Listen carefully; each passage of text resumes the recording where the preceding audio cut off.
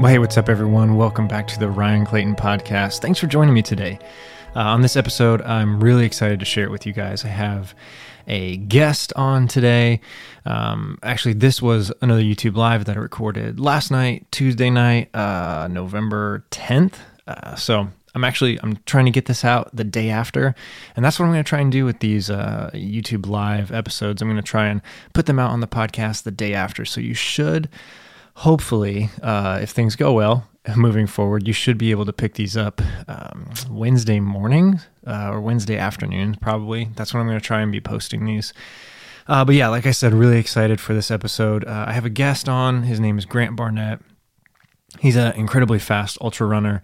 He's also a thru hiker. He's hiked the AT and the PCT.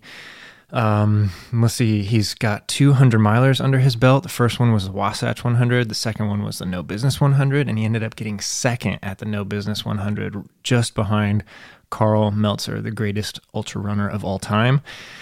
And he actually ran with Karl for about 60 miles or so. And so on this episode, we kind of talk about that. We kind of break down how he got into ultra running, what it's like, kind of like leading a race, running at the front of the pack, and then kind of just a few stories about running with the greatest of all time, Karl Meltzer. So thank you guys for joining. Like I said, I'm really, really excited to share this one with you guys. So bear with me a little bit. The audio, it was, we recorded obviously over the internet. And so, there's a few times where it's kind of like a little bit hard to understand a few of the words he's saying, but in this time, this is the best we have. So yeah, with all that said, thank you so much for joining, and I'm going to stop talking right now and get right into the interview.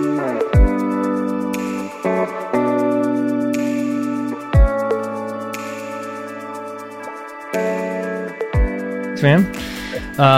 Yeah, well, it's a pleasure to have you on. I actually, during this race, I think I only saw you for about 5 seconds, and that was at the start line. Yeah, so why don't we just start off? Why don't you just give a little rundown of like who you are, where you're from, and kind of like how your recovery's going from No Business. Yeah, so go ahead. Yeah, so my name's Barnette. For those who don't know me, I'm from Lenore, North Carolina, just like an hour and a half west of Asheville. So it's not quite a crazy mountainous area, but it's nice. You have a lot of options around it, which is nice. Yeah, recovery-wise, the first week and a half, couldn't really walk that well, and I was having to work, so that was a tough process.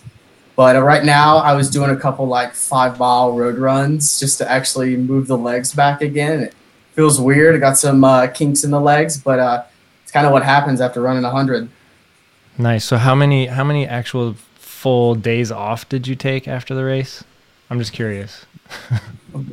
At least a week. At least a week? Okay. Yeah. Yeah. No running. Nice. Yeah. I think I took I took 5 days off and tried to run on the 6th day, and that was a mistake. My heart and lungs were not back to being ready to run. But really didn't get back into any sort of daily running or anything for 2 weeks or so. But yeah, the lungs take forever to really get back into the process. My lungs were killing me the other day, and really, it's wild to think about. Just not. With that little amount of time, you're already wow, I'm out of shape. Ooh. I hear you. So how did your running start? Were you a runner in grade school, high school, college, anything like that? So I definitely started. I never knew cross country was a thing. I was a big athlete in high school, and my junior year, I found out that cross country was a thing and decided to go out for it, and was never really was definitely towards the lead pack, but I was more of a 17, 25K guy my junior year, and just without training or doing any sort. And that's kind of how I got into it, was just doing other sports that involved running that kind of helped out with the running, I guess. And we found out that if I actually trained, I could be somewhat good. So nice. I kind of Yeah. That summer, just a little more running, and senior year went a lot better with like a 17:10. But, I just had my mind on so many other sports. It was kind of hard to keep it on one thing. Yeah. What were those other sports? I was big soccer, track, and wrestling. Yeah, and wrestling. Yeah, wrestling was actually one of my bigger sports. Nice. I think Yeah. where I was a pretty good. Went to the state level and got fifth at states my senior year, and that was like really what I wanted to do. But I guess just for the mental toughness part of it. But I know once I figured out running, it was everything else was done. I was just hooked on running. Yeah, that's awesome. I played soccer from age like 4 all the way through senior year in high school, and that like I always kind of like had running as well. Like I would kind of like run with some of the cross country guys like over the summer and stuff in high school, but soccer 4 seasons every year, and I didn't really start running until kind of like college, like kind of like taking it a little bit more seriously, but not like on college team or anything, just like personal. But then really not until after college did I actually get into more of like a routine of it. But so that's cool. Well, I love the soccer workouts, where you just you're constantly using that second gear and short intervals. So that was kind of cool to kind of being a pro runner now to kind of see that. It's like, it's weird. It's really like there are so many similarities to how you have to like have your body control and just being able to like soccer, like the sport. It's like, they call it the beautiful sport for a reason. I mean, you have to like, it's like there's so much technique and so much like flow involved. So it really does transfer over to trail running. That's cool. I never really connected the dots like that, but that's awesome. Yeah. So everyone that's joined right now, thank you so much. If you have any questions for Grant, like especially like once we get into kind of like talking about more like race breakdown, gear, nutrition, stuff like that, definitely drop your questions in the chat for him. If I see him, I'll pop him in here and ask him.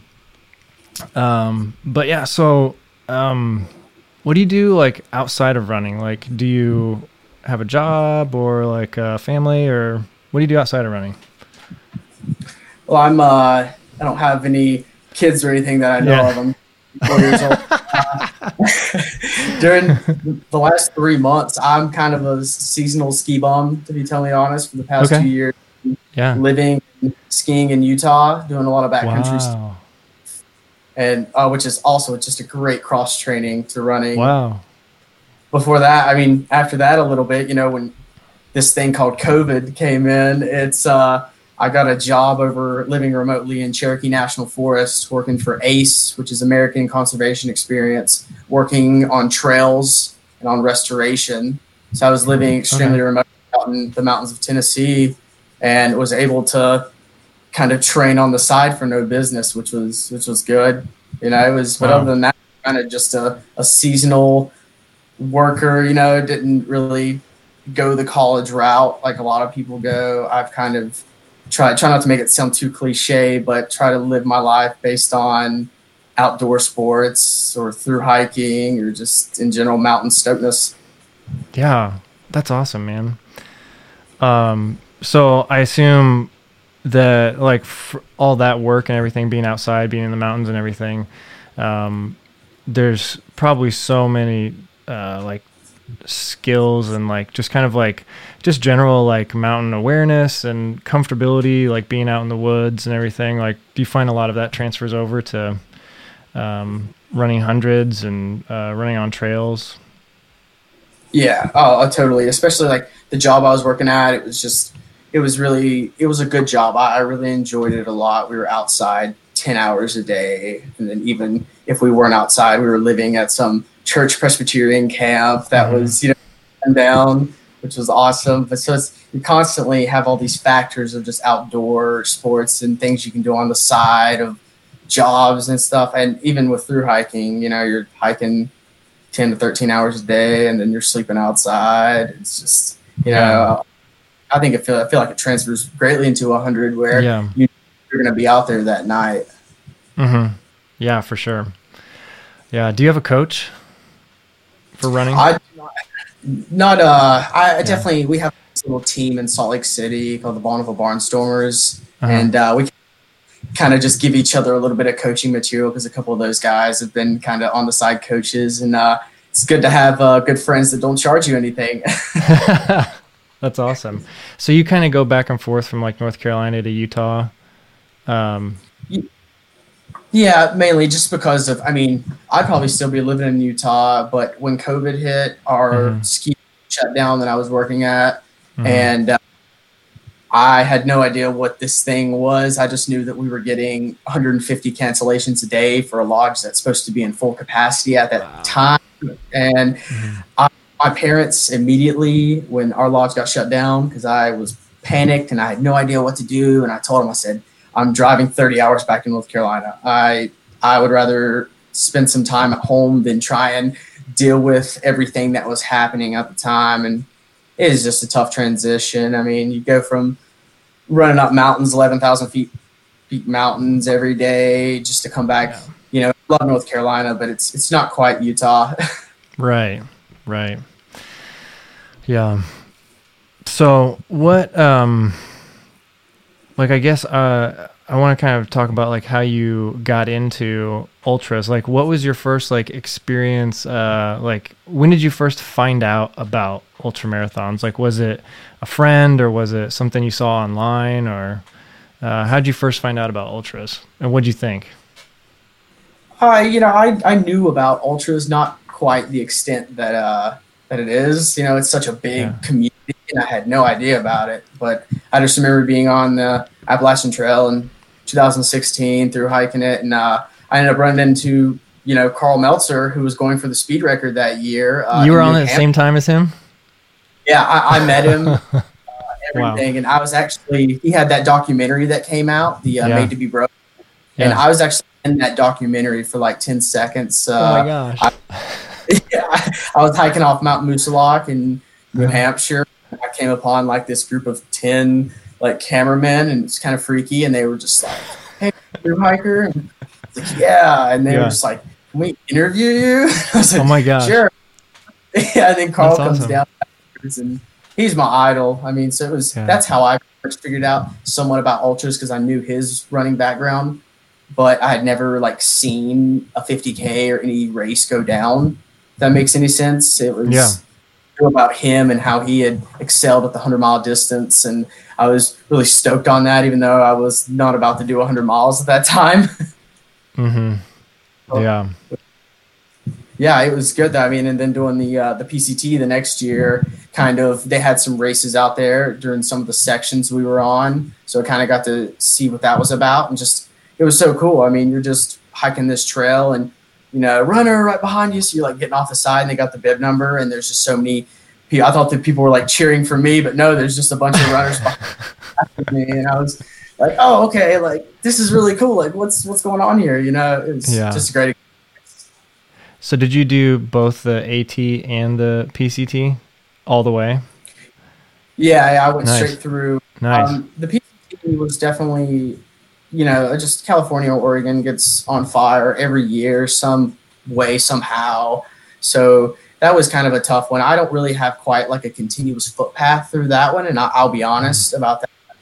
But there was definitely just one of those moments where you have to change your mindset really quickly of, okay, I'm not going to be able to walk every mile of this trail because some of it's closed down. So you kind of just have to set your ego aside and just be like, well, I'm going to hike as much of it as I can.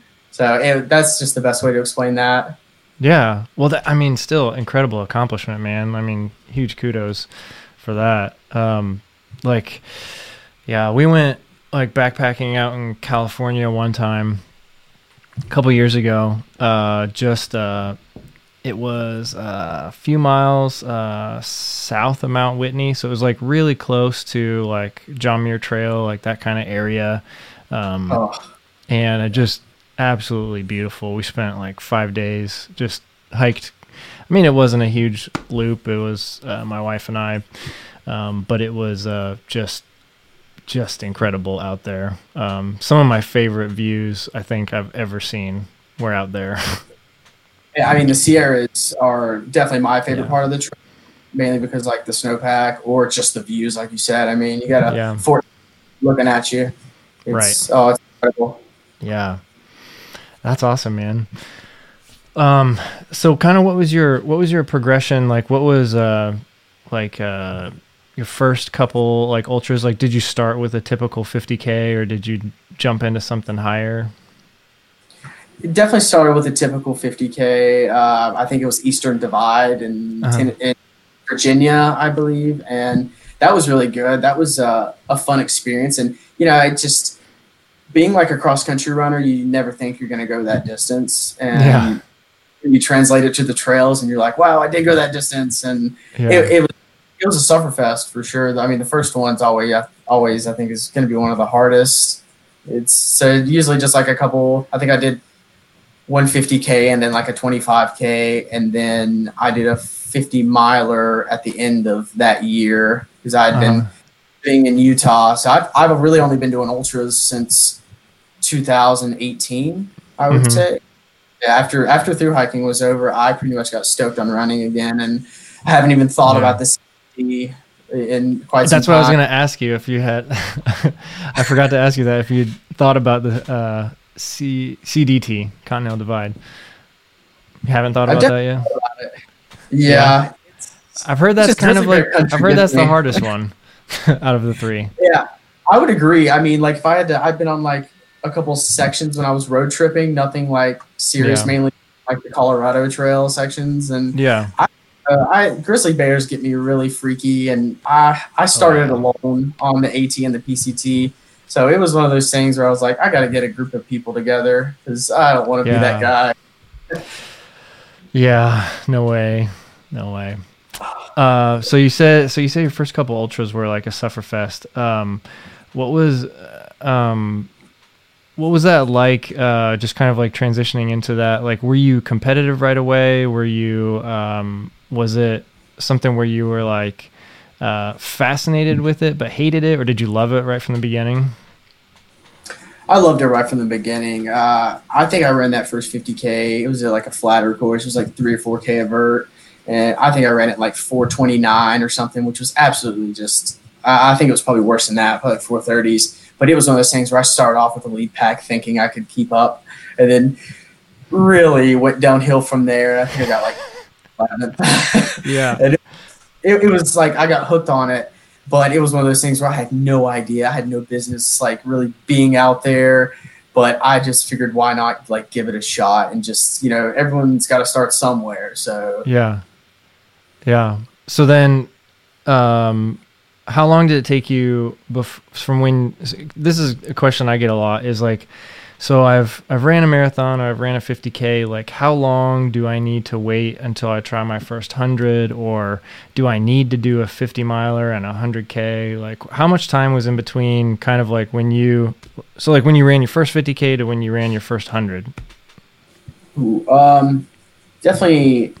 I think the 50K was really early in the season. I think it was like June or July, which is like, I'd say probably June, but I didn't even think about 100 for a long time. I didn't know that was a thing. Like people run 100 miles, enjoyment. Like what's I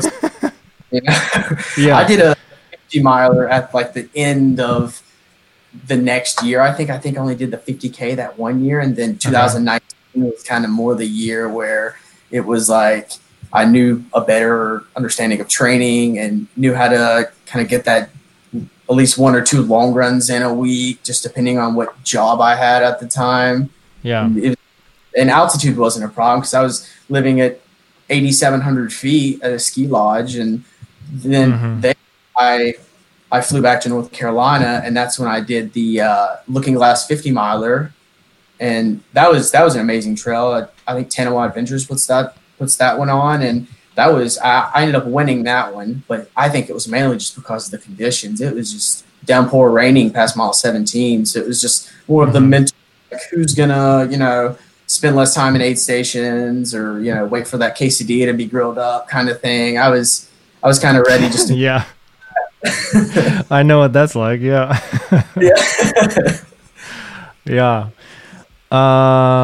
So throughout this, I want to get a couple like audience questions and stuff. So here's one, kind of a general question. Ronald Winkler says, how do you approach your easy runs? Is it based on heart rate or perceived effort or something else?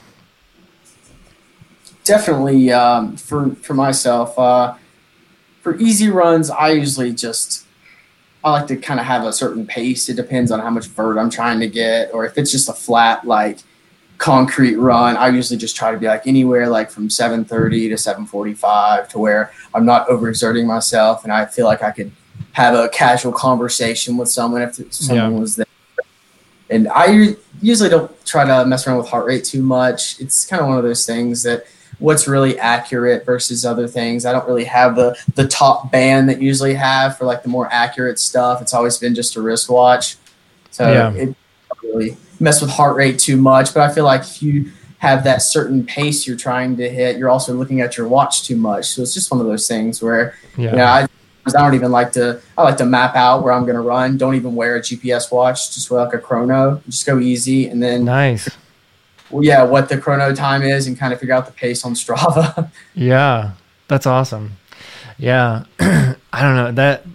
Yeah. I'm like, so like into like, tracking all my like metrics and GPS and all that. Like it would be tough for me to go out with no watch. I don't know. And it's definitely tough because you're like, wow, I feel so naked right now. Yeah. You're like, what am I doing? But it's honestly like there's a lot of, and like, so, I coach some people online. And so what I'll tell them, like some of them, if they're starting to get like super stressed out about things like that, or they're starting to have, a couple weeks in a row where we're not having solid efforts and the work just isn't happening. Like sometimes I will tell them just no watch, just go out and just run for fun, just run what feels good. And then come back and kind of tell me how it went. And every once in a while, I think sometimes you just need a little bit of a reset like that. Yeah. Oh no, totally. And that's how I feel about Strava. Like for sure. Like I love Strava, but it's one of those things where I'll see some of my buddies do kind of some epic stuff. And I'm like, I'm not doing that. Like, so I try to go out and hit, you feel a kink somewhere and you're like, okay, maybe I shouldn't have done that. I love Strava, but I hate Strava. Yeah. I have the exact same, thoughts towards it. The FOMO, fear of missing out. Like, it's just like you see even people that you're like for me, it's like people that like are my peers and everything. Like I'll be like, oh man, he ran 10 miles today. Oh man, maybe I should go a little farther. Totally. It's like, and then, you see some of these guys like Jim Walmsley and stuff and you're like, oh my gosh. Like, you know, it's just, oh man.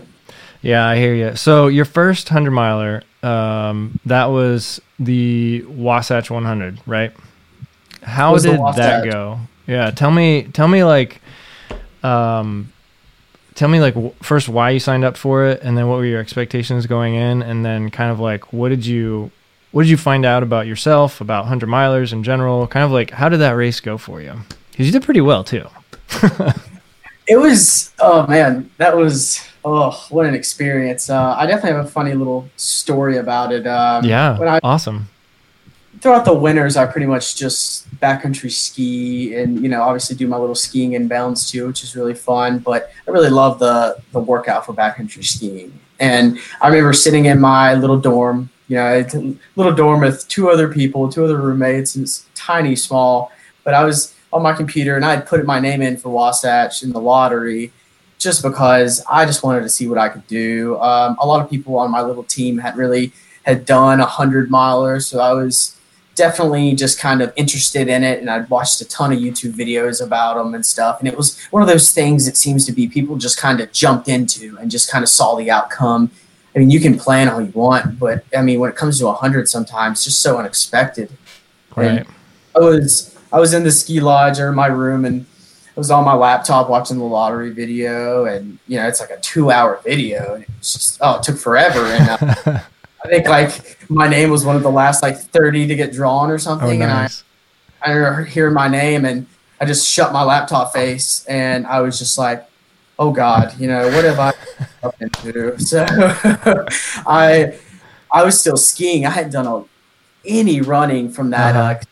We just get so much snow up there. We got over 700 inches the year I was there, and the road, but it's just, I just want to ski, less impact and all this. And it was really fun, but definitely it was time to hang up the Dynafit ski boots and definitely start running again. So I had a really good, solid training block. I did Speed Goat in July, which I remember I was still skiing July 4th.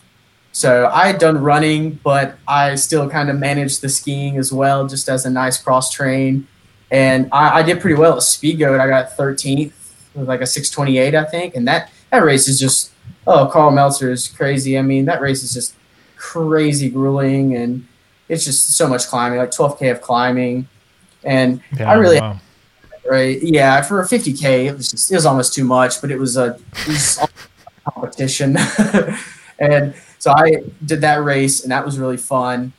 And I kind of had this, because the Wasatch was in September, I believe, and I had quite a bit of time from July to September. So I just, was living up at altitude, 8,700 feet, and would kind of go up beyond 10, 11,000 feet on a regular basis. So I felt really confident that my lungs were really going to be able to handle that. But it was all about leg stuff. I've never really done much strength work or anything, so I kind of had to incorporate that into my running as well. And Wasatch was great. I mean, for first 100, you should never have any expectations. You should just jump into it, start off really slow, especially when you have a 4,000-foot climb in 4 miles. Why does that exist as a first climb? I have no idea, but it was good. I was holding about 13th place throughout the race, and I always give my buddy some crap because we went off course about mile 92, and we kind of got caught up with some other guys. It was totally fine. At the time, I was pretty blown up about it, but I told him, I was like, dude, it's my first 100. Like, I just want to finish this. And I was actually about to quit at mile 67 until I come into Brighton Ski Resort to see my parents, and all my running buddies were just there out of nowhere at like 2 a.m. And I was like, well, I can't quit now because like 6 of my homies are here. Like, that would be horrible if I just quit right now and just thank y'all for coming, but I'm done, So I picked up my last pacer, and his name's Finn, really, really nice guy. And yeah, we went off course a little bit, mile 92, only for like a mile and a half. But by the time we got back on course, I was in 20th, and I was just kind of like, I don't know if I can run. This sucks. Why am I doing this? Even the last like 10 miles, you're still thinking to yourself, why am I doing this? And thank God I was able to hold on and finish, but I got 20th, and I think it was 25 hours, like 49 minutes, right under 26. But I mean, it was just an incredible experience. It was one of the oldest 100-milers too, so it was really nice to kind of live in the Wasatch and be able to run the race that kind of goes through your ski resort. It's just an amazing experience overall. It's kind of hard to explain sometimes. Just one of those, you've done so many hundreds. You're just, you're in the moment for so long, and then you're done, and you're like, okay, I need to lay down now. Yeah, for sure. The laying down part is great at the end. So what was that like when you went past like the farthest you'd ever gone, and then you realized that you still had quite a bit left to go? Like, what was that like mentally? Was it kind of like, did you get down? Did you get like depressed? Was it like, did you even notice it, or were you so like in race mode? Like, what was that like when you went farther than you'd ever gone before?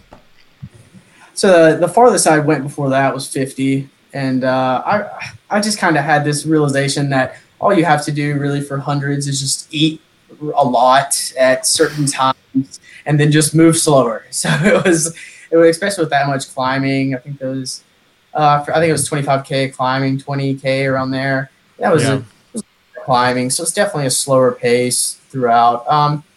Definitely a big mental at mile 50 when I picked up one of my pacers like right at Lamb's Canyon, which is 47 somewhere in. And it was kind of like, wow, like we still got another half to go. Like this is pretty legit. It definitely mentally, I hit a big like mental bonk after that. That was just kind of one of those things you kind of go through. You bonk so many times, you feel like throughout, and then somehow you go into an aid station and you get something to eat, and then instantly you're just switched back around and you're stoked again. And I just think that's pretty amazing how the body just goes through so many different like changes during an ultra, definitely 100.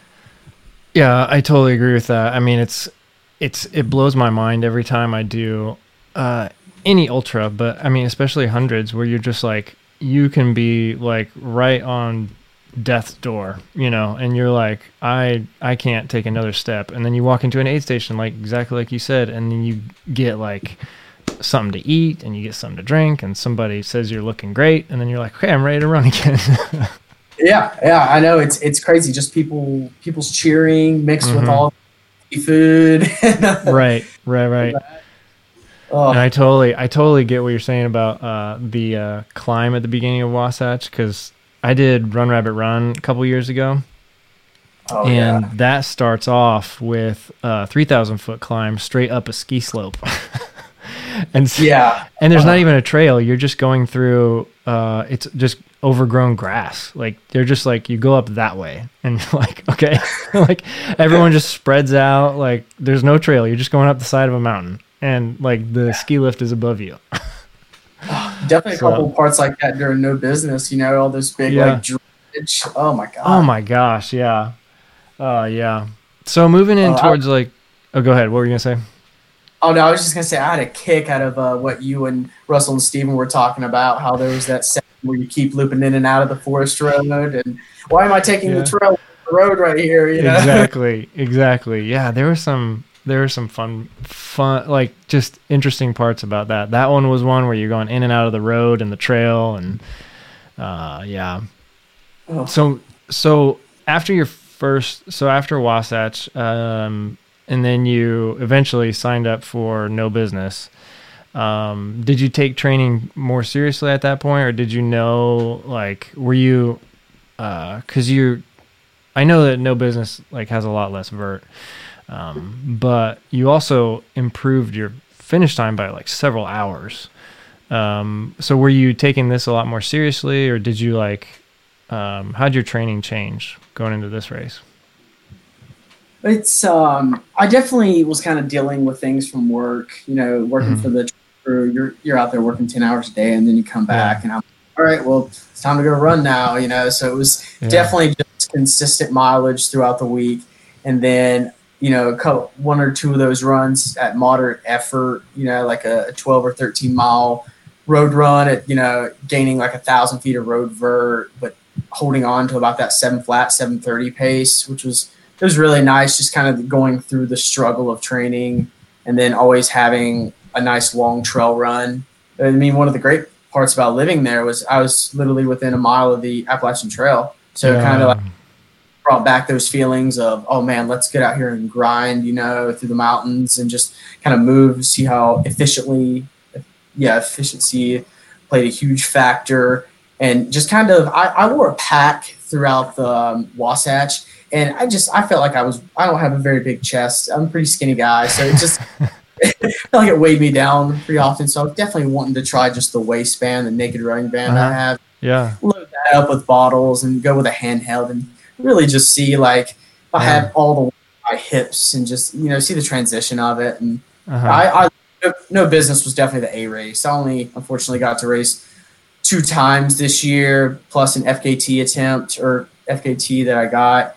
And it was really nice. It was nice to not have like so much pressure of racing and, COVID definitely, I didn't really want a chance with that. So I was excited that No Business I signed up for No Business like 4 or 5 months before. And, you just have that thought of, man, this race is going to get canceled, and it was nice that they actually played like a lot of COVID factors into it, made it a really safe race for everybody. And it was definitely the A race. So I just I didn't really do that many miles a week. I did like 50, but I was just hiking as my job. So I was getting stronger. It was all about just consistent running, plus those long runs are crucial. Yeah. Yeah, that's funny because so I had similar experience this past year of just a bunch of races that I was gonna do get canceled, and then No Business. I didn't sign up until only a couple weeks before the race, like maybe 3 weeks before, 4 weeks before the race, and there was a wait list. they ended up getting everybody in on the wait list, which was great. But yeah, I noticed Karl definitely signed up last minute. I was checking that thing. Did he? Yeah, he signed up like last minute, and I was like, oh God. What was the FKT you got? I did the Black Mountain Crest Trail from Bolins Creek to Mount Mitchell.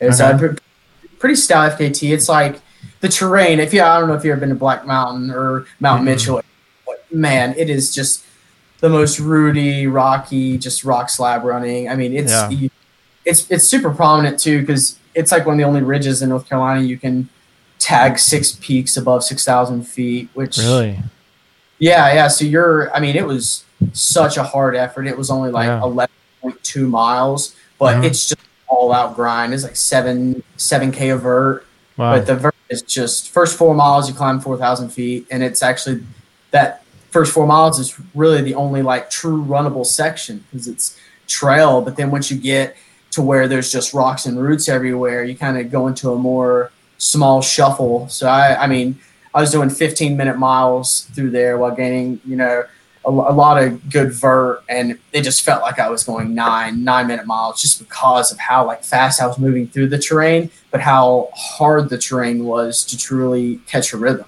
So I ended up in like 2 hours and 23 minutes. The previous record was held by this guy. He's got a lot of good FKTs. He did it in 2:31, and I remember I got it by like 6 or 7 minutes. So I pretty good, but it was all out push. Nice. Well, that's awesome, man. Congrats on that too. We have a question for you from Age Only a Number. What about ski touring and cross-country skiing makes it such great cross-training for ultra running?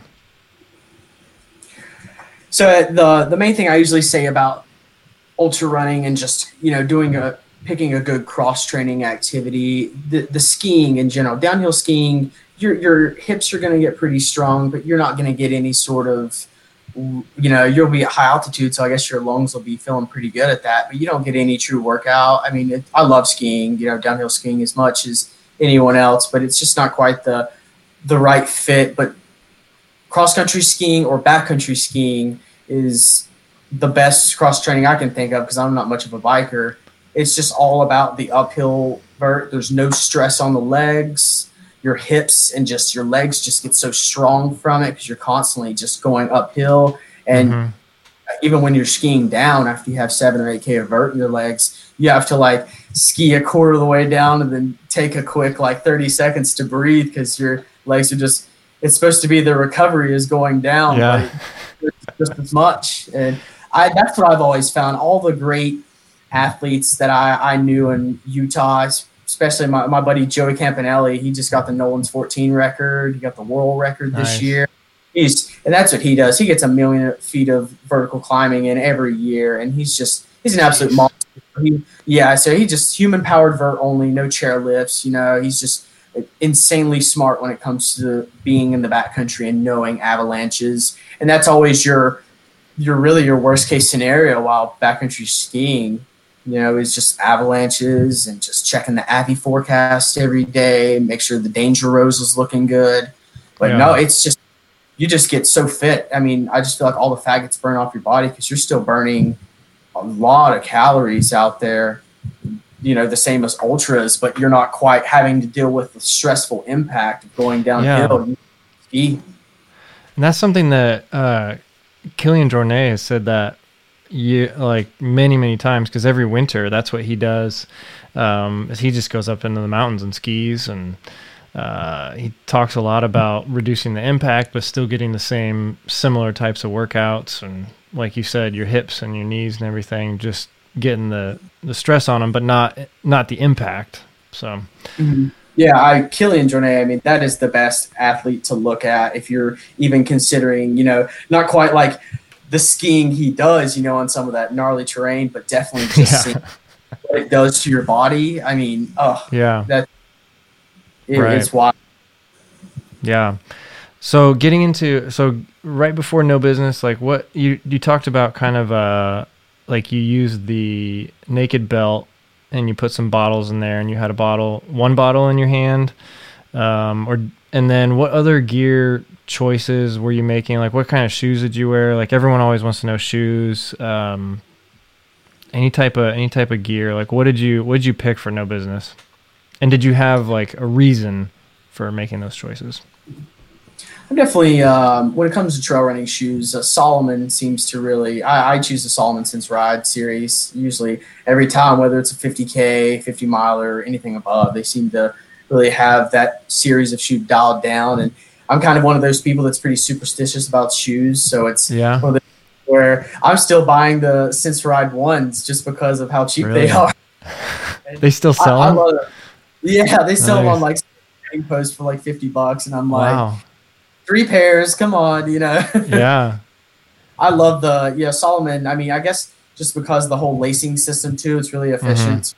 But then again, I've taken some gnarly ankle twists with those things on, and afterwards it's not the best, and I'll definitely tell you a story later on about that. But I definitely naked running band's great. It doesn't sag. The more things you have in it, it kind of adapts to your waist.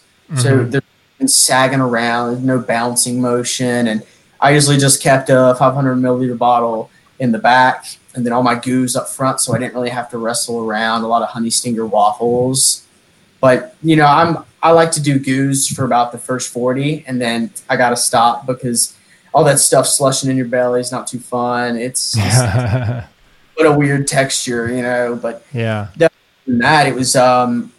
I really like to go compression socks later in the race too to increase blood flow for recovery, and just you need all the blood flow you can get in 100. But other than that, it was kind of just arm sleeves have worked really well, and I don't know. I see you got is that a Garmin watch you have on there?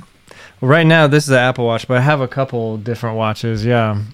Did you use a watch during the race? Yeah, I like the Cento, the Cento 9. Yeah. It's a good watch. It's a little pricey, but I mean, kind of one of those things where if you kind of want to know that extra stuff about what you're doing and stuff, it's definitely a key purchase, I think. Did that battery last you the whole time, or did you have to charge it? It lasted the entire time. Wow, I think nice. Messed with it a little bit because the vert was definitely off. It was like not even showing 12K. I think it was like 11.8 or something, and the mileage was off, and it definitely I don't know, but it's just one of those things where when I did my first 100, I had 2 other Cento watches they're like the Spartan series, so they were just super not like the best watch, I would say. So I constantly had to, in 30 miles, one of them would die, so I put on the other one. So it's just like, oh, I'm not really seeing any progress here, So, but other than that, I think the gear was great this time. It felt I felt faster and more efficient. Yeah. No, that's a really good point about the waist belt. I definitely I totally agree with that. Like when I go out on like certain types of runs, I'll just wear a belt. Certain runs, like with hundreds, like I always have a pack, but that's just me and my pace. But the Cento 9, like I used that for a couple different of my hundreds last year, but it died after like 19 hours during one of them. So I was kind of like, oh man. So for the next one, I brought a charger and like charged it like halfway through the night just to make sure, but it charged super fast in like an hour and a half or something. So, yeah, that's awesome. It lasted you the whole time. What about like, crew pacers? Did you have anything like that for the race? Did you have drop bags? And did you like, so crew pacer for you this race? No pacers. I was trying some buddies, but just I probably let them know a little too late for sure. It's just one of those things. I was kind of nervous about that. I was like, man, I don't have a pacer or anything, and the Wasatch had 2 different pacers and seemed to go pretty smooth. But I definitely just wanted to really just have some genuine alone time with myself. My parents, I mean, my mom and dad they're incredible. They like to watch me suffer. I think they get a little kick out of it, which is awesome. So my mom and dad have been at out of the 2, they've been at both my 100-mile races, and they're just, my mom gives me that look, especially No Business. I mean, that last like aid station, I think it was 83 miles in, or like there was like 13 miles I think left to go, so a little later in there. I started doing a little bit of hallucinating on that road before because those markers, you see like that real shiny thing on the bottom, and I kept thinking it was somebody's headlamp, and I was like, oh man, someone's catching me. So I was tripping out. The little square on the bottom of the markers was so bright. It seemed like it was a headlamp, and plus in the middle of the night when you're not really totally all there either. Oh yeah. Oh my gosh. Oh yeah. But they've been super supportive, and my brother, Grayson Barnette, he's in this chat right now. That's my twin brother. Nice. He's everybody's nothing but supportive towards me. So I just, it's just nice to have people to do that, because it's for 100. I don't really like to use drop bags. I have no idea what nutrition really I need sometimes. So they come in and they would just kind of hand me stuff, and it was pretty efficient. There was definitely some parts where I would usually come into the aid stations in first, and I would kind of sit down, which is probably not the best option, but I was just at some parts there, I was just wanting someone to kind of catch up so I could kind of tuck him behind.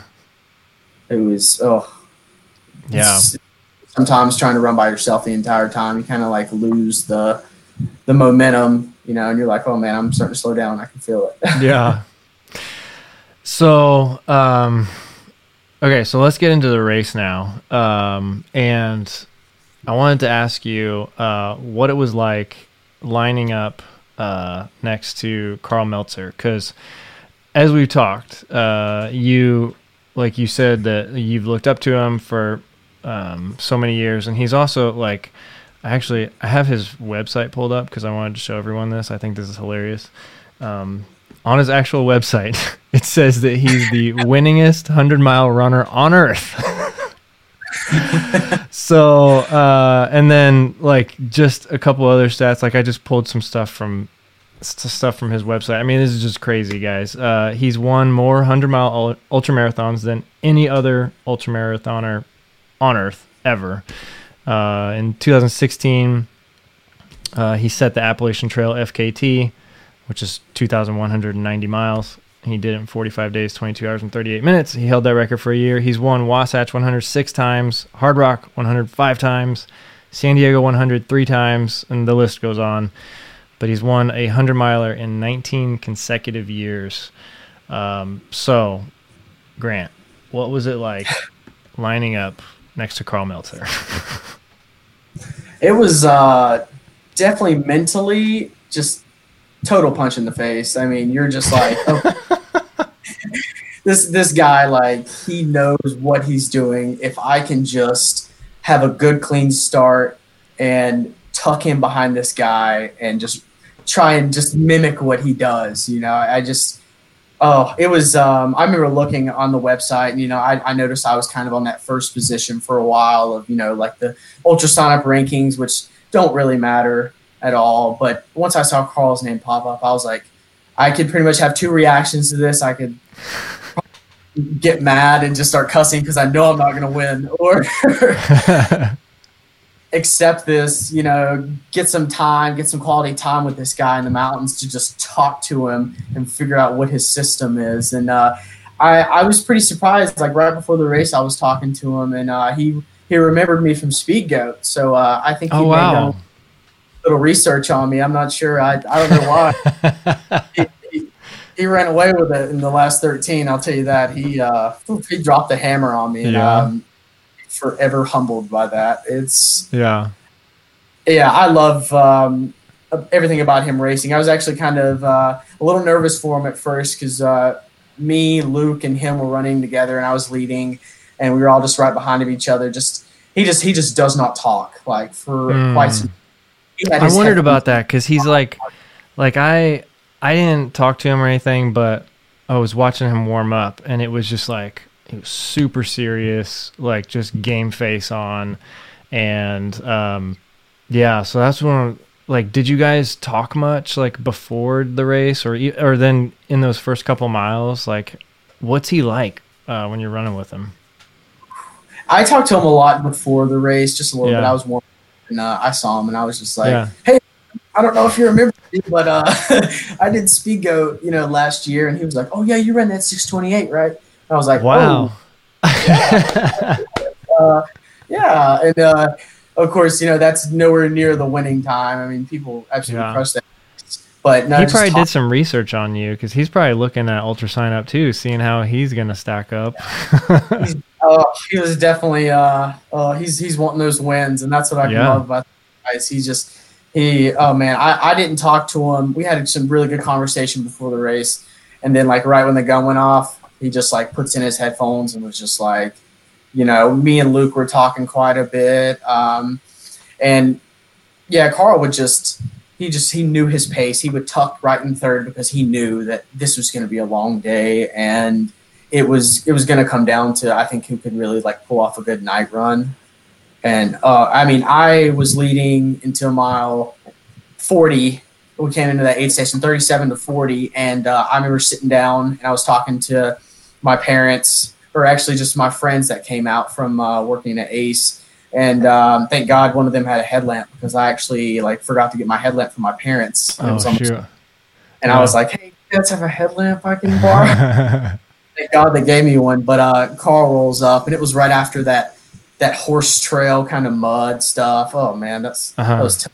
But yeah, he rolls in, and I was sitting down, and I kind of chatted with him a little bit, and I was like, "Wow, thank God somebody's finally behind me. I've been wanting to run with someone for like 10 miles now," and he looks at me and he goes, "Well, you got one now." It was just real serious. And I just loved it. And after that, me and him he took out the headphones for a while, and we ran nonstop together until, oh man, like mile 80, at least 80, I think, like right at 78 to 80.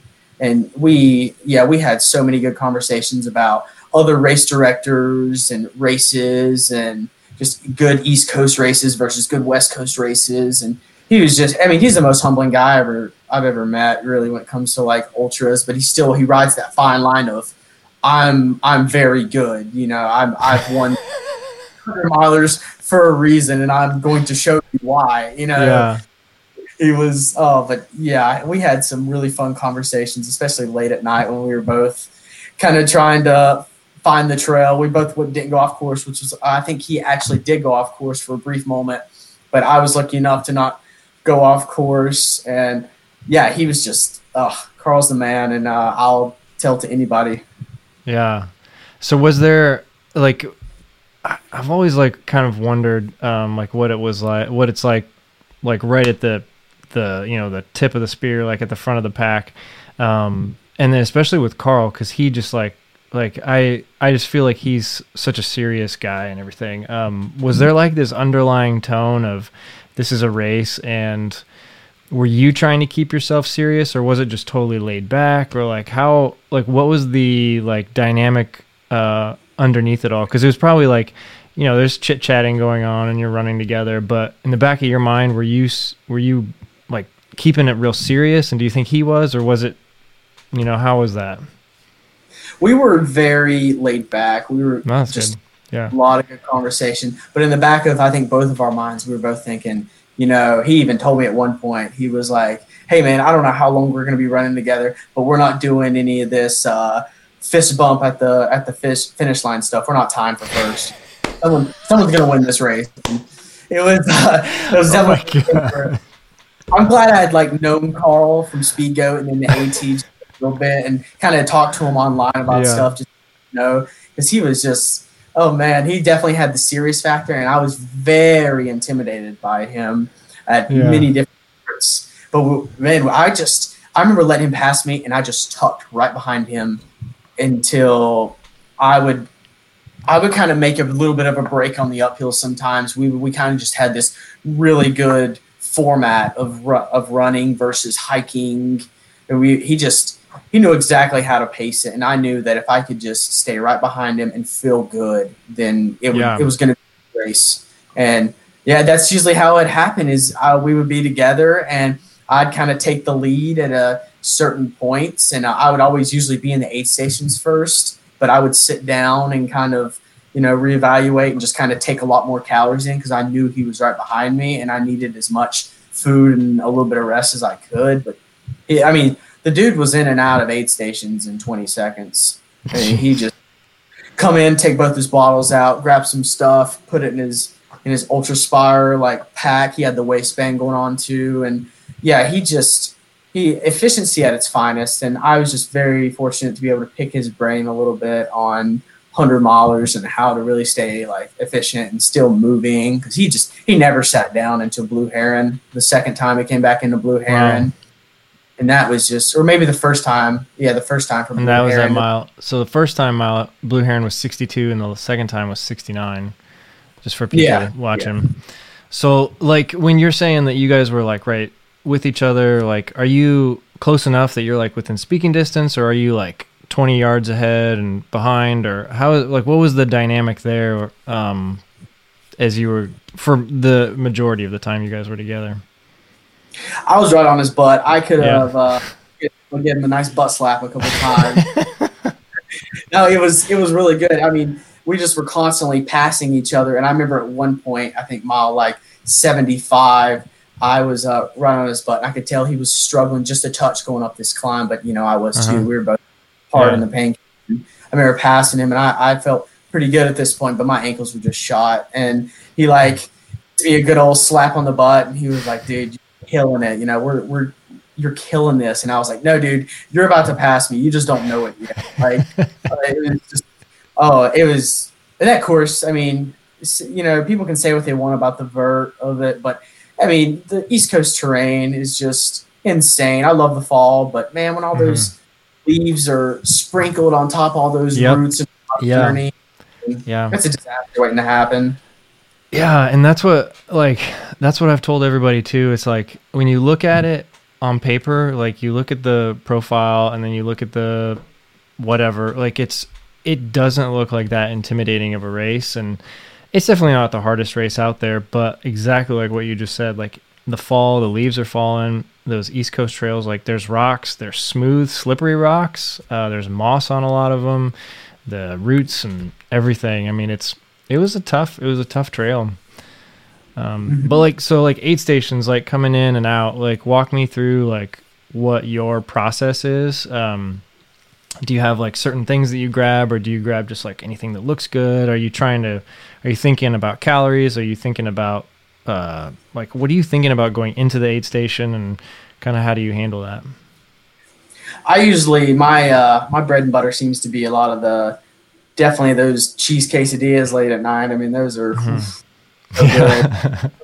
Amongst the kind of the diced up potatoes that are just covered in salt. Yeah. So that worked really well. I always like to get some soda in the system too. That's always really nice. I usually try to stay away from like the Red Bull and Monster energy drinks kind of earlier in the day, because I know it's kind of got like a crash method to it. But yeah, I would like go in and I would usually take, depending on the aid station, the earlier aid stations, I would go in and kind of just eat like they had a lot of like peanut butter and jelly quarter pieces cut out. And I would usually always eat one of those, a banana, and usually take the banana with me, because I know takes a while to get started after you leave those aid stations later sometimes. And definitely would always take a banana with me. And my mom she would make peanut butter and Nutella sandwiches, and that was kind of definitely a quick jolt of energy, which was really nice. Always potato chips. That seems to do the trick. Yeah, a lot of salts and just the stuff you don't really want to eat if you're not running 100 miles all the time. That's what I love about ultras. You can just eat like crap, and it's great. Right. So are you eating most of those? Are you finishing that food in the aid station, or are you taking a lot of it to go?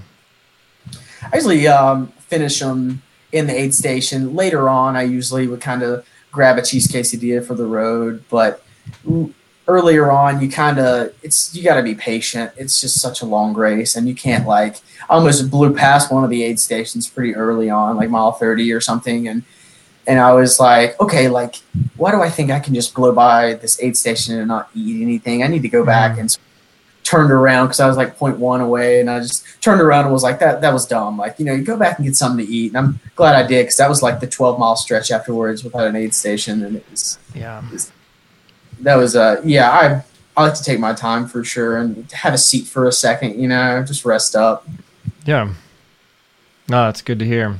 So how did you do during the night? Did you change up any of your clothes situations or anything like that?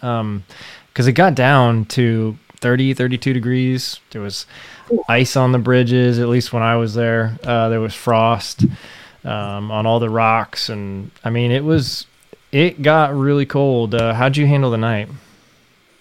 It was very cold. That was I still had like my short shorts on and my sleeveless t-shirt with my armbands until I came into Blue Heron the first time. I guess a little over 60, and I knew I was getting very cold, especially going across that bridge and just feeling all the wind come off the water and just hit me. And my ears were so exposed, and I just knew I needed to put some clothes on, but.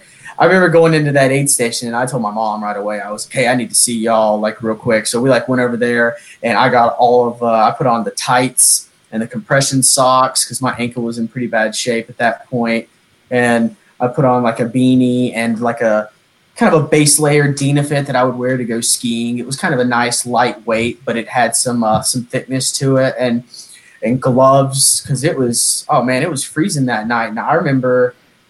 Going into Blue Heron the first time, we had a family friend with us, and I told him, I said, "Hey man, just hold up this towel. I'm probably just going to strip naked in front of all these people." And I remember just butt-ass naked in front of all these people, and I was just like, it was just tough because there's no way I could put my leggings on over my shoes, and I was just like off, and I just stripped naked, and I didn't care who saw me, but I noticed like Karl back there, like really putting on his stuff too, and I was like, okay, let's put on our stuff while he's sitting down, Yeah.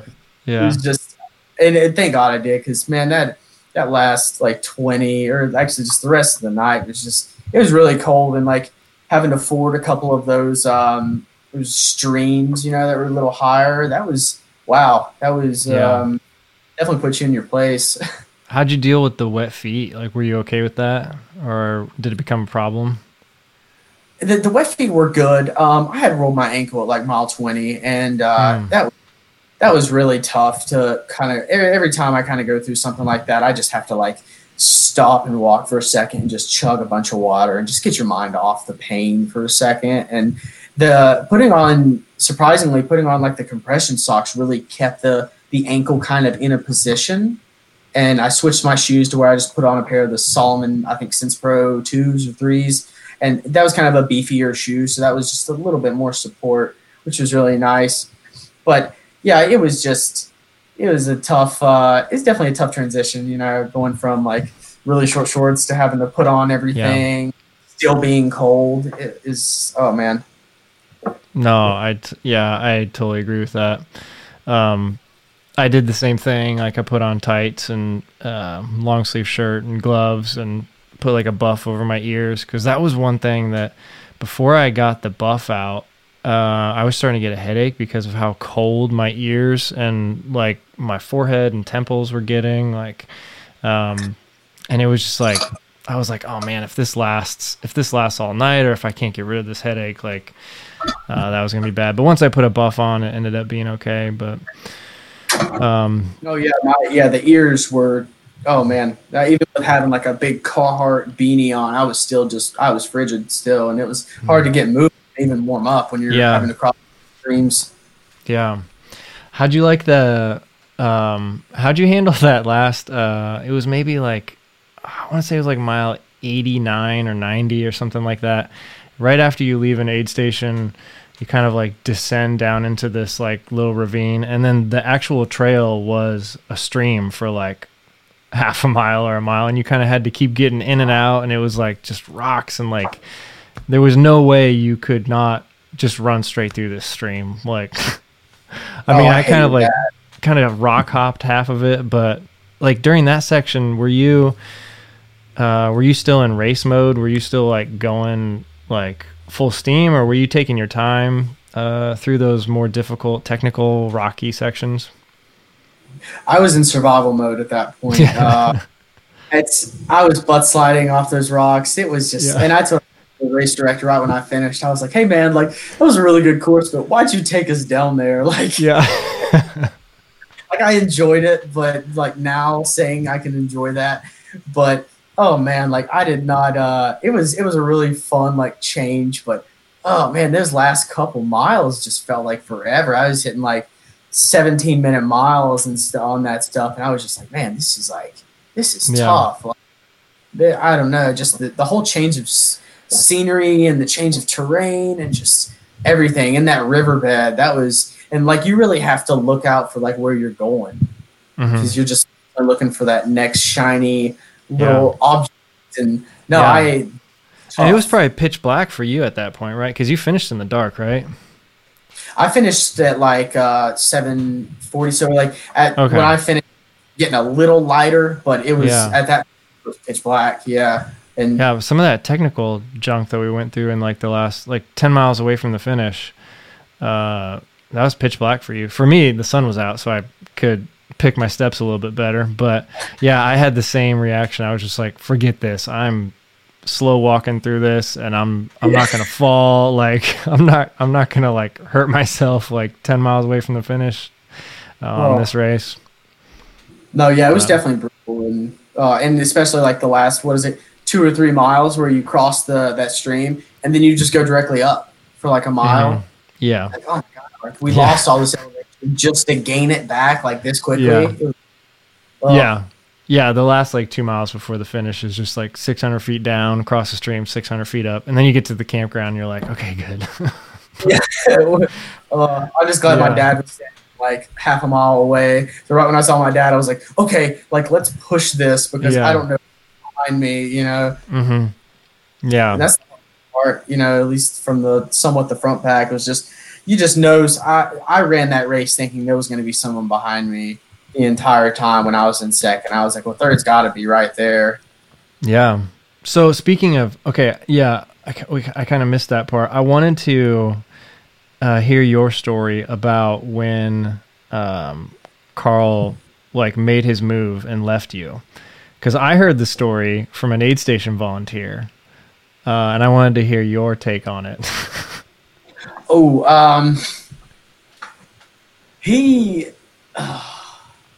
I don't remember like the part of it. I just remember I was with him, and then at one point I just saw him blow right through like an aid station. He came in and just filled up his bottles and went, and I just knew that I could not respond. And he dropped me pretty good on this forest road, like right before 86, 87 in. Yeah. And oh man, it was just, what was the story you heard? Well, that's funny. That's funny because that's probably like exactly how you would have like witnessed it being in the moment. One of the aid station workers was like, they were like so proud. They were like, this is the aid station that Karl made his move. And like, they were telling everyone, and they were like, yeah, the guy that was in first came in and like he needed to sit down for a minute, and then he wasn't looking so hot. And then Karl came in and he took a look at him and he goes, fill my bottle up now. And they filled his bottle up and he was out. And there was like, he was only in here for 20 seconds. Like he saw the guy in first place and he made his move. That was like killer instinct. And they were like so proud that he made his move at their aid station. And it was like so funny to hear them all talk about it. Yeah. Oh man, it was right at, yeah, I remember that now because I came in and oh man, they had a big old fire pit set up, and I grabbed a couple of those cheese quesadillas and they had me some soup broth, and I was at that I pretty much knew. I saw him come in after me and I was like, I'm just gonna let him go. Like I can't. There was like a big 4 or 5 mile stretch just on the road after that, climbing to the next station, and I just knew it from then. I was like, yeah, he's gone, you know, like that was because I had looked really good before then, and that was when he gave me the good old slap on the butt, you know, stuff, and I just knew it. I was like, man, he's gone. And I remember getting to that aid station 5 or 6 miles later when you get on that road for a while, and I asked my parents, I was like, hey, so when did Karl come in? They're like, yeah, he came in like 25 minutes ago, and I was like, yeah. That's it. You know, I was a second. I had really struggled on that road. That's when I started kind of hallucinating a little bit. I just felt like I felt like I was seeing a bear. Like every time I saw the objects in front of me, I thought it was like a bear's eye, or like right on because I've just been in so many encounters through hiking, like especially the AT. I saw like 25 to 30 bears throughout that trail, and it was, that's like my one thing when I'm doing those kind of races is pretty like remote. You can get to the next aid station, but it's just one of those things where this is the unknown out there. Anything can happen, and I was seeing, huge like 1,200-pound bears that were just staring at me as I ran by, and just oh man, I definitely heard like a couple coyotes, and that kind of freaked me out a little bit. Yeah.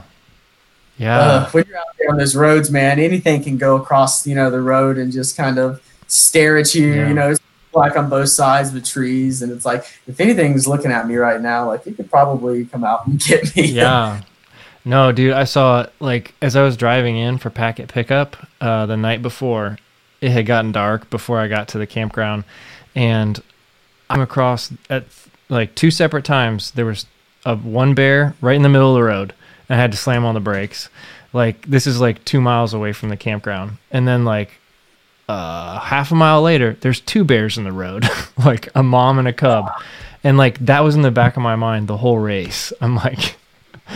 Oh man, like especially in the night, because I was alone. Like I was running with a buddy for about the first like 40 to 45 miles, and then we split up. He went a little bit ahead of me, and I thought he was like good and like way ahead. But we found out later that we were really close like the whole time. But pretty much like the last like 55 miles or so, like I ran alone.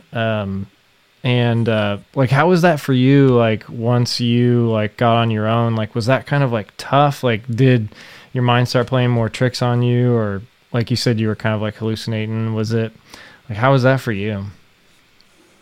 It was. I mean, once I saw Karl take off, I knew that there was probably no chance that I could really like reel him back in. Especially, I chilled with that aid session for at least like 10 minutes, and I was I was just trying to take in as much some of the soup broth as I could, just to warm myself up. And no, I saw that coming. I knew he was gonna, efficiently, he was gonna see me and see like I couldn't hide it at that point. I was dead. Yeah. He was taking off. That's my thing. Is just running by yourself. I train alone when I'm not in Utah, but it's just, I mean, out here, night running is so different than when you're out. You feel like you're in the middle of nowhere, like when you're running on the East Coast on some of these forest roads. When kind of out west, maybe if you're at night and there's a full moon, you can see the peaks and know that you're in an open area. But you're just constantly in vegetation, and just the terrain just changes so many times. It's really hard to kind of like mimic each section when you're really just going through so many different types of terrain through sections. So I mean, once the hallucinating started set in, I got to that aid station, and my mom was trying to ask me a couple questions, and I was just like giving her the like blank stick, just like, oh, sorry, like, what were you saying something? Like I just had no idea like what was like going on. So it was one of those things where I was like, I'm just gonna try and hold on for as long as I can, and whatever happens. I still raced as hard as I could, because I mean, you've done so many hundreds, how it goes. It's one of those things where you can push as hard as you can, but like once you've reached that limit of you can't really run anymore, you're in your mind, you start playing tricks on yourself, and you start saying, well, man, like, I mean, someone's going to be right behind you in the next 5 minutes. And it's one of those things where I'm definitely glad the race wasn't more than 100 miles, because I think Luke probably would have gotten me if there was another 15 to 20, because he was like 15 or 20 minutes behind me at the finishing time. And I was like, yeah, he definitely would have gotten me. And, right there, fourth was going to be right there too. So it was tough mentally. Yeah. No. So what was it like crossing the finish line? Like you said, like if it would have been a little farther, you might have got caught. But were you absolutely done? Did you finish strong? Like, how did that go for you? Yeah, right when I hit that forest road where it kind of flattened out for a little bit after that ridiculous last climb, I was like looking at my watch a little bit, and it was like 6:45 pace. I was really just grinding, and my ankle was so shot. And I remember seeing my dad, and I was like, this means I'm almost there. So I just started like really cranking it out because I'm not going to be that guy who gets passed within the last 0.3 of 100. Like I would just beat myself up over it. So I was definitely grinding so hard until I went over that line, and then I was done. It's funny how your adrenaline just takes over like that. Yeah. And for so long, and then out of nowhere you're running 6:45 pace. It was man, yeah, it was tough. I should check what I was running at the end. It definitely wasn't 6:45. It felt like 6:45, but it was probably more like 8:30s maybe. So I had a question from Graham Angus. Grant, what's something you would do differently in your next 100? Definitely don't sit down at a lot of the aid stations. Just kind of take the Karl approach. And I really was enjoying the waistband he wore. Seemed to have everything there. Maybe I'll try and pick up one of those and kind of just practice what he was doing, just taking out bottles, giving them to somebody, picking the food I want out and packing it with me and taking off. Just less aid station time. And I knew that after the race, but it was one of those things where in the moment you're just like, I just need to sit down for a second. Yeah. That one, and I feel like I didn't really have like a too aggressive start, but I definitely had a start that I was like, I'm going to try and go out and lead for the first 40 just because I don't want to get caught up in the pack and having to pass people or, just depending on how I was feeling for the day. I was going to know in the first 40 and felt great. So I figured that was I know probably if anyone hears all the start video, it kind of saw me just kind of take off a little bit, but I was totally in tune with what I was doing. I just knew Karl was going to be super efficient, so I just tried to plan that off him. But now seeing the the man in his true element, I can come away with a couple of things that I saw from him that can definitely take me on to the next 100, and I think possibly help me out with another successful finish. Nice. So comparing your two, I was curious about this because I get this question a lot. Like, what do you think puts more like stress on the body? I've been asked a lot, like people that run really fast hundreds, but are only out there for, 15 hours or something, or like in your case, what was your finish time? It was like, you got second place. And what was your finish time? It's 20 hours and 36 minutes. Yeah. So Karl, I think Karl was only like maybe 40 minutes ahead of you or something. He was like 1940s. Yeah. So like you ran 100 miles in like close to 20 hours, and then your Wasatch, I looked at that time, wasn't that closer to like 28 or something? It was like 25. 25. Okay. So what do you think, like for you, like which one felt harder, like being out there longer or being out there shorter and like, but running faster, higher intensity? Like, cause Wasatch was a lot of climbing. It was a lot of like, probably a little bit of a slower grind at some parts. But then you had the up and down that was really different. So like when you look back at the two, which one do you think was harder? I think No Business was harder, honestly. I think, Wasatch, I love, Wasatch 100 was a great experience, but you have some pretty buttery smooth trails out there where you can kind of check out your surroundings and check out all these awesome views. But, No Business, I felt like I was grinding throughout just because there was some great sections where you could pick your head up for a brief moment.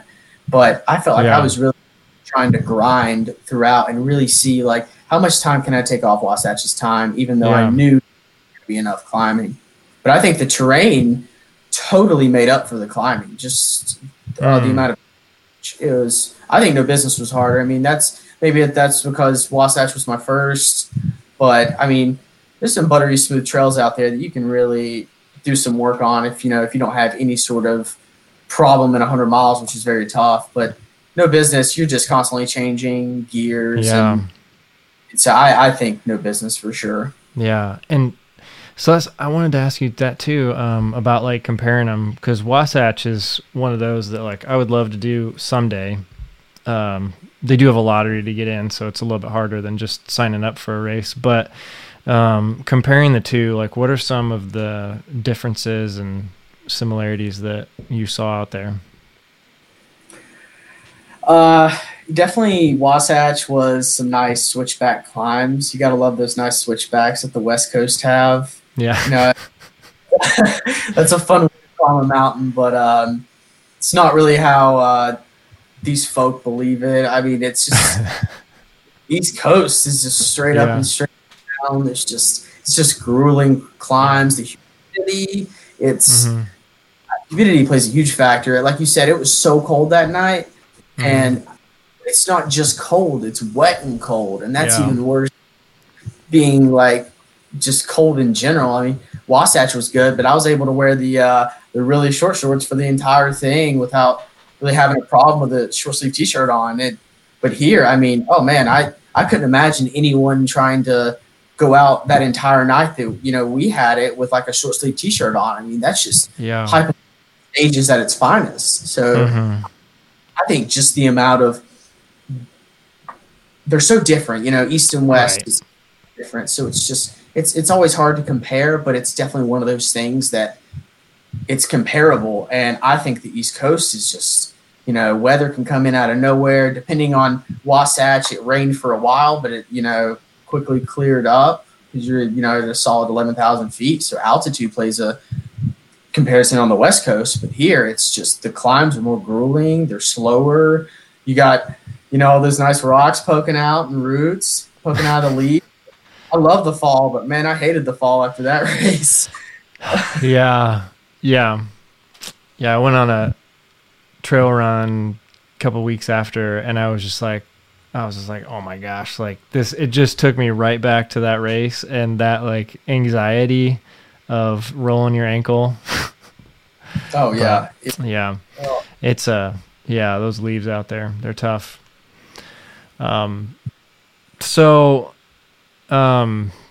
Like moving forward, like what do you think, are you signed up for any races this winter or next year or anything? No, I actually just found out today, which was pretty awesome, that I'm probably going to be heading back to Utah really soon to get another job out there working at a ski shop. And I'm nice. Very excited to take off some time. Mentally right now, I'm not really sure what the next step for running was. I'm pretty interested in Black Canyon 100K, but I've got to get some serious. I'm usually not the type of guy that goes for those like flatter, faster, out trail courses. I knew no business was going to be great because I knew the East Coast terrain in Tennessee, and I knew that it was, you know, I just knew the terrain. I knew it was going to be hard. I knew that it was all going to come down to getting in and out of aid stations somewhat quickly and just knowing how these mountains climb. But I definitely have my eye more on like some routes out there. Like definitely, I want to do Nolan's 14 sometime in Colorado. I have too many buddies that do that, and they rub it in my face because I stay on the beaten path. I guess I don't. There's a couple different. You know, the Whirl is a really good route. I've done a lot of sections of it, but never been fit enough to where I want to take on class 5 scrambling at night. So that's a tough one. But I'm really enjoying these 100 milers right now. I at least want to try to get better at this distance while also getting some nice 50K for some flatter, faster kind of stuff. Haven't done 100K yet, so I would love to finally pop that one. I'm just excited to go skiing now. Get my running for a while. I've been thinking about this race for 5 months, and now it's finally over. You know, a couple of weeks that passed here, it was definitely tough to get out the door and start running again because, you know, you don't have anything in line. Just trying to stay in shape. Yeah, right, for sure. Yeah. So are you more drawn to, I guess if you had to pick, one that you're, more drawn to, the type of trail, like the East Coast rocky stuff, or do you like that more buttery stuff, the really, nice, open, not closed in a canopy of forest. What do you enjoy most? What type of trails? I like the East Coast trails. Yeah, I mean, the West Coast can have their views. I love the West Coast views. I love the high altitude and, how I don't really sweat that much after a run. That's pretty nice. Yeah. A huge salt stain on your hat, which is cool. Yeah. But no, I think when it comes to more pushing, being able to stay at that front pack, it's got to be East Coast, the terrain I know, because there's some fast guys out there that are fast guys out there now, and it's really tough to go to the West Coast and go to other places like, California and even Oregon and Utah and Colorado. All those, I mean, there's just so many good athletes through there that can, on any given day, can really just lay the hammer down on you on a nice flatter or, a race like not quite like Hard Rock, but just a nice, genuine, hard race that is more buffed out, buttery smooth trail. Yeah. I think when it comes down to the East Coast, I think I kind of have not quite an advantage, but for people who haven't been out here, the vert says it all, but it doesn't say it all. Yeah. I was trying to look up who has the record for the Grindstone 100. Have you heard of that race in Virginia? Yeah. Yeah. The year I did it, you'd like that race if you liked No Business. Avery Collins won it. I know Avery. Yeah, but I can't remember who has the record out there. I don't want to say. I thought it might have been Karl, but I don't know. But yeah, that would be a good race. They had to cancel it this year, but it's a Hard Rock qualifier, so you'd probably like that one. I would definitely love Grindstone, or I'm sure you've heard of Hellbender. Yeah, that's cool one. I like Aaron Sapp is a really nice guy from like the Mills River area near Asheville, so he's a really good guy. And there's definitely some good other ones on the West Coast. I mean, obviously, I would love to run Western States one day, but that's just such. I mean, oh man, just the lottery system for getting into that. But the Bear would be a really good one in Utah. Usually, when people do Wasatch, that would be good. There's a new one. What is it? Bighorn 100 out in I think Wild. That would be a lot of vert in that one. That would be fun. Yeah, I've heard some good things about Bighorn, the Bear, all that. Yeah. There's a lot of really good races out there. Oh yeah. Okay. So here we go. Ryan Morarity says Karl Meltzer has the record at Grindstone, 17:13. Oh man! Wow. So he ran Grindstone quicker than No Business. Yeah. Do you know the vert on that one? Yeah, Grindstone's vert is 23,000. Wow. It must be something about. It must have been something about the night. I'm thinking, because the trails, I don't remember. Like for me, coming from Indiana, Grindstone, like the whole thing just seemed like I was running on rocks. But I don't know. I guess maybe it was a little bit. Maybe it was more runnable. Maybe it was a good weather year that he ran it in. I don't know. But there were some of those climbs. I mean, like 2,000-foot climb several times throughout the race. So you're like going uphill for a long time. No Business. I think the biggest climb was like 600 feet. Yeah, it was. You hit that a few times, but they were quick. Yeah, they were. They were definitely. You would know it really quick when you were about to do one of those climbs too. It kind of just. Yeah. You know, and you're like, all right, well, here we go again. Yeah, exactly. Oh man, well, Grant, thank you so much for joining me. Where can people find you? On the internet? Like, are you big on like Instagram or Facebook, or do you have a website? I know the answers to these, but you can say them. So I'm not quite sure. I think it's grant.run is my website. My brother, who's very supportive of this, made it for me. But where I'm usually at is Instagram, just Run with Grant, one word, pretty simple. And I like to get on Twitter some, so I'm not exactly sure like what my username for that is, but my brother takes it over again. So it's just one of the things I don't know. It's really nice to kind of meet people like yourself, on social media, and then you kind of have these genuine conversations about, mountains and different races and stuff. So I just, I appreciate you having me on, man. It's a treat. Awesome. Yeah, well, I'll make sure I'll put your website in there, runwithgrant.com, in the description. And there's a bunch of links there that people can find you and connect with you. But yeah, thank you so much, man, for just being willing to come on and just connecting. Just like super cool to hear. Because a lot of people that follow my channel, like, it's all right. Well, thank you guys so much for joining. This was such a fun conversation. Just getting able to hang out with Grant, even though it was, we were probably a couple thousand miles apart. We were connecting over the internet. Thank you so much for joining and listening to this. Just such a fun conversation to hear about his perspective of this race that I just did.